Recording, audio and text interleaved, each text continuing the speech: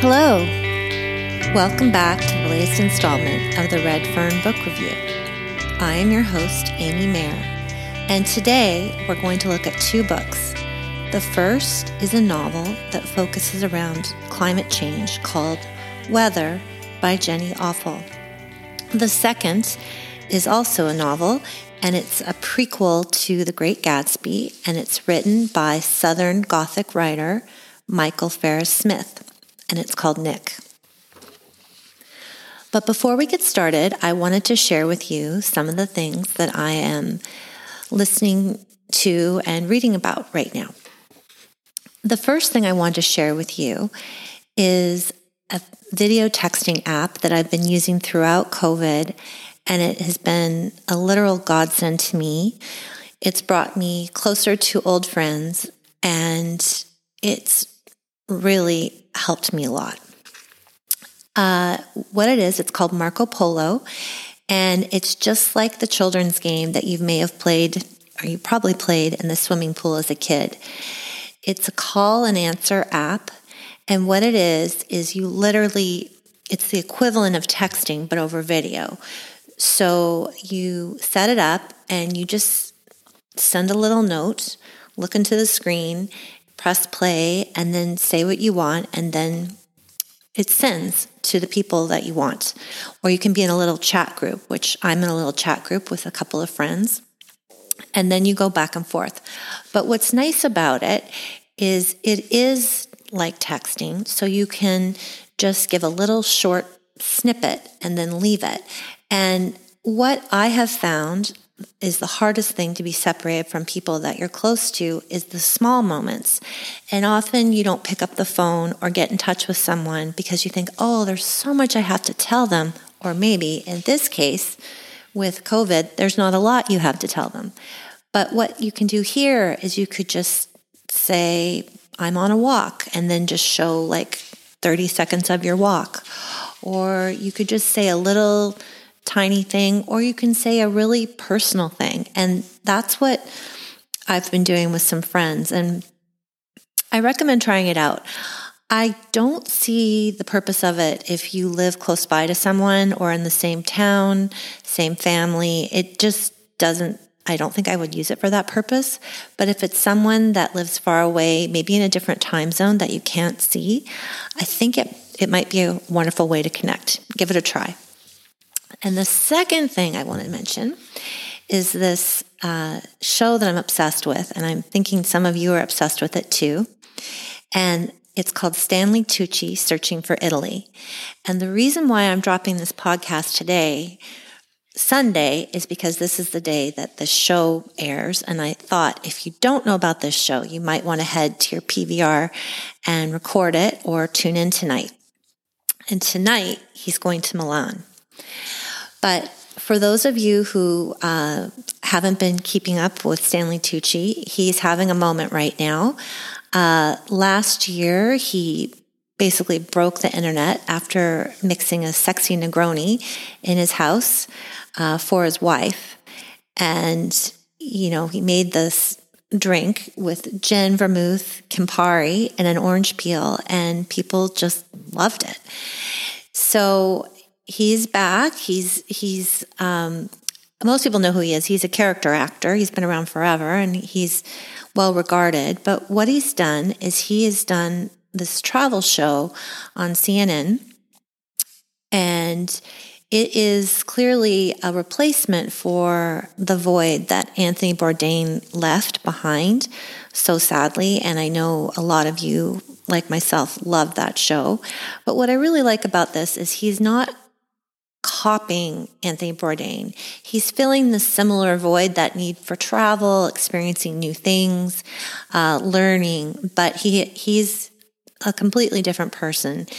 He's a mannered Anthony Bourdain. He's a spiffy dresser. Anyway, so this, I tuned in recently and watched him go to Rome, and it was so great. He meets up with his old friend Claudia, and she's all cool with her short gray bob and her dark clothes, and they meet for espresso and brioche buns filled with cream. He goes on later and has spaghetti carbonara with guanciale, which is basically a fancy bacon or Italian bacon, pecorino, cheese, black pepper, and eggs. And the show is great. He meets with historians and professors. It's educational, aspirational. It involves travel. He goes at one point into the Jewish quarter in Rome, and you learn about the history there. And he has one of their delicacies, which is a deep-fried artichoke. To me, it looks a little bit like a deep-fried blooming onion from the Outback, but it is apparently a delicacy and something to try. So check that out. So now on to our books. The first book I'm going to talk about is Weather by Jenny Othel, and I'm really excited about this book. I enjoyed it very much, and I want to share it with you. She is the author of The Department of Speculation, and that book came out several years ago, and it was about the state of a marriage of a modern Brooklyn couple. And what it won accolades for or is known for is her very unusual writing style, which she tells stories in fragments and fragments that interconnect. And you kind of have to read it to experience it. And I think you'll either love it or it will bug you, but I think you should try it. So this book is called Weather, and it's also about a Brooklyn couple, and it specifically focuses on Lizzie, who is a librarian, and she's worried about climate change, but she's also worried about the humdrum of her everyday life. And her life, on the face of it, or the way she presents it in the novel, is it's kind of boring, but as a reader, it seems quite charming. And her backstory is she's dropped out of a PhD program, and she now works as a librarian at a city library. Her husband, Ben, works in IT. They have one son who is, messy. He's young, messy, likes to play Minecraft, might have Legos splayed across their apartment. And she seems annoyed and also has a lot of love for him. And both the husband and wife have had career plans that probably their careers have taken a different path than they originally had intended. She had dropped out of a creative writing program. Concurrent to that, she has a brother, a drug-addicted brother, who she's very close to and continues to help. And the thing that happens in this book, first of all, I should say not a lot of things happen in this book, and that's what's interesting. I heard an interview with her, and she does not believe in having a big plot because she said life doesn't often have a plot. So what she tries to do is just show what happens in a day or in a week or in months, and it's not the beginning or the end, but it's kind of what happens in the middle. And what does happen for her is she takes a job with an old college professor while still working as a librarian. And this professor has a climate change podcast called Hell or High Water. And this woman hires Lizzie to answer emails. So what you see is she is put face to face with climate change and climate change issues, but while she's juggling her day to day. And the author, clearly the goal is to get you to care about climate change, but she doesn't tell you that. She shows you that. And the way she shows you that is she literally just talks about the weather. She'll be at the library and all of a sudden be entranced by a bird sitting on a branch outside her window. She talks about the emails that she receives, and the podcast attracts some religious extremists, which brings concerns to her. You see near the end of the novel Donald Trump appears as in the book, but he's a nameless, faceless president in this book. But you know he's there. And she talks about this president's lack of interest or acknowledgement around climate change. So it's very current. She weaves in the positions of both the left and the right. And really, she's just trying to get you to think. But what really makes this book unique is her writing style. And it's told in fragments. It's experimental, ethereal, it's rhythmic. And each paragraph is kind of like its own little independent world. And it's very much the way I think, well, I don't know, I'm only in my head, I'm not in everyone else's head, but in my head, I think a lot of us bounce around with thoughts. We have a deep thought, and then we think, oh, gotta go get dinner, or gotta make dinner, or gotta walk the dog, or you think about war, or your child, safety, and that's what this book is like. So she kind of ping-pongs around, and through that she'll throw in little quotes about climate change, whether it's a statistic, whether it's a quote from a book.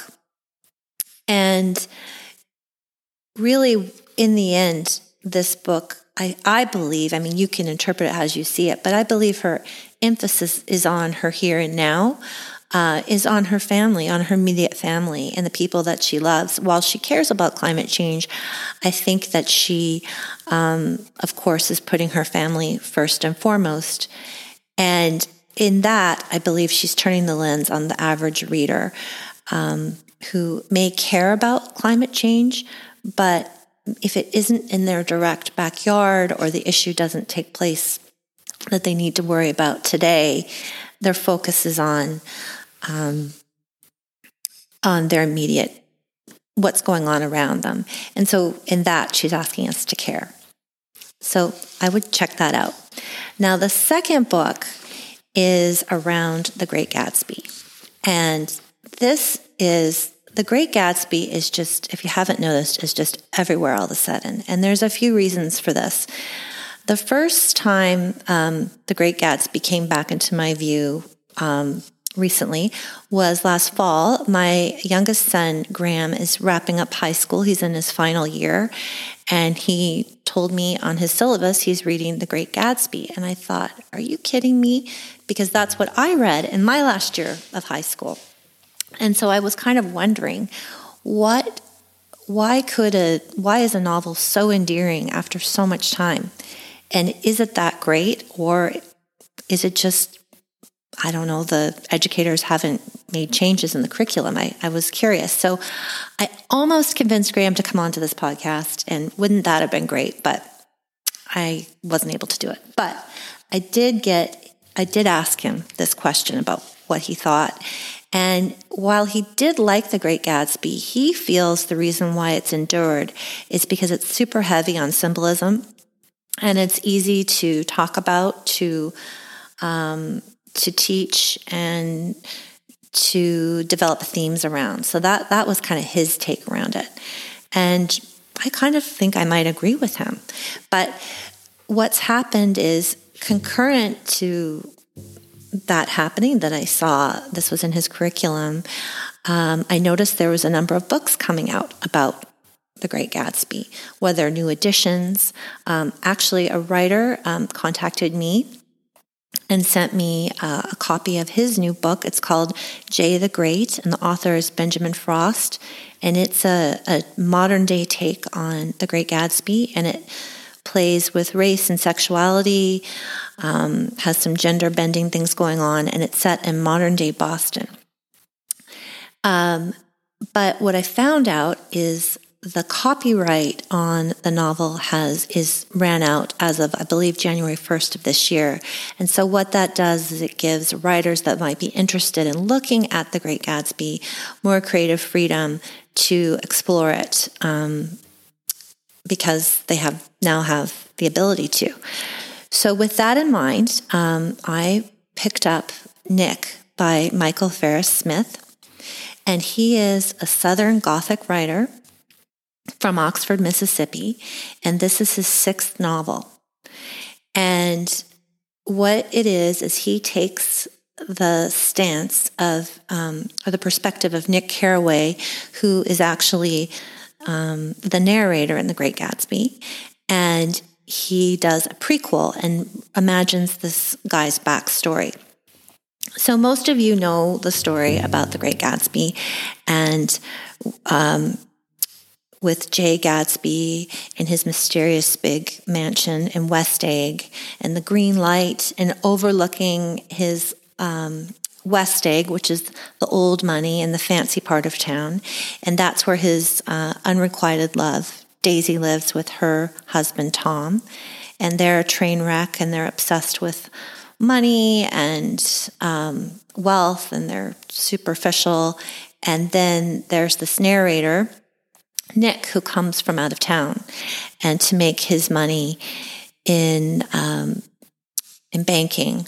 And so he is very much an outsider through this whole thing, and he narrates the novel. So this book imagines what was his life like before he landed in West Egg and outside of New York City. And so what this character happens with this character is it starts out at the end of World War I, and Nick is fighting on the front in Paris, or in France. And he alternates on, he has time off, and he comes into Paris, and it's very much, war-torn Paris, where the typical rules of engagement are off. And he falls in love with a peddler named Ella, who wanders Montmartre, and she sells picture frames that she's made herself.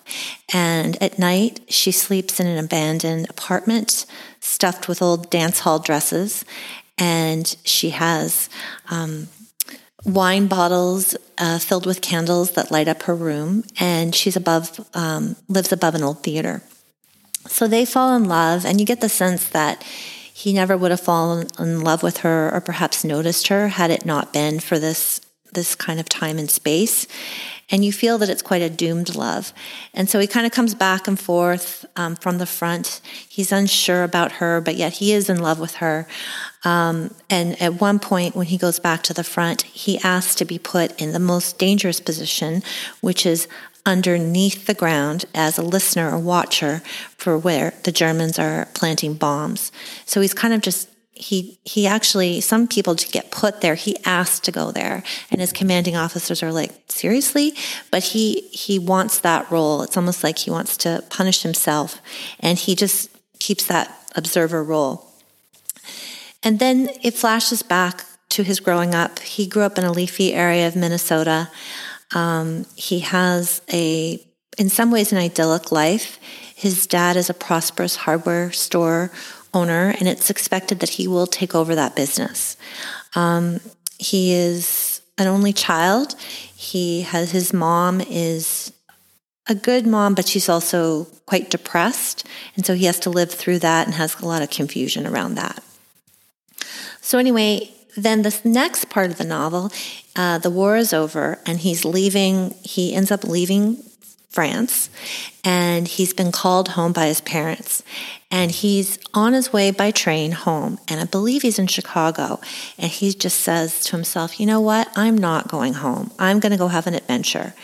And Ella, his love back in France, had told him that she had been to New Orleans. And New Orleans, as is it still remains a very unique area of the United States with its own culture and traditions, and it seems otherworldly. So he just hops a train the other way and heads to New Orleans. And then he ends up in a very seedy area of New Orleans and gets caught up in brothels, vendettas, bars. He ends up hooking up with a fellow veteran who has a very sad backstory. His name is Judah.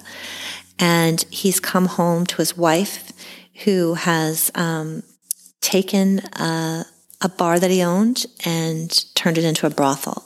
So he's kind of dealing with that. So this book, what I would say about it is it's very I liked it, but what I wanted more of a connection to The Great Gatsby itself. So that's where I would say, if you're going into it thinking that you're going to get a lot about The Great Gatsby, you're not. But the book stands on its own. Like it could be published without, in my opinion, a reference to The Great Gatsby. And when it concludes, there definitely is a connection to where the beginning of The Great Gatsby starts. So that's what I have to say today. And I wanted to thank you for joining me. And be sure to, tune in to Stanley Tucci and let me know what you think. You can reach out to me on Instagram at the Red Fern Book Review, or find me on Facebook. And I would love to hear your feedback. Thanks so much, and I'll talk to you next time.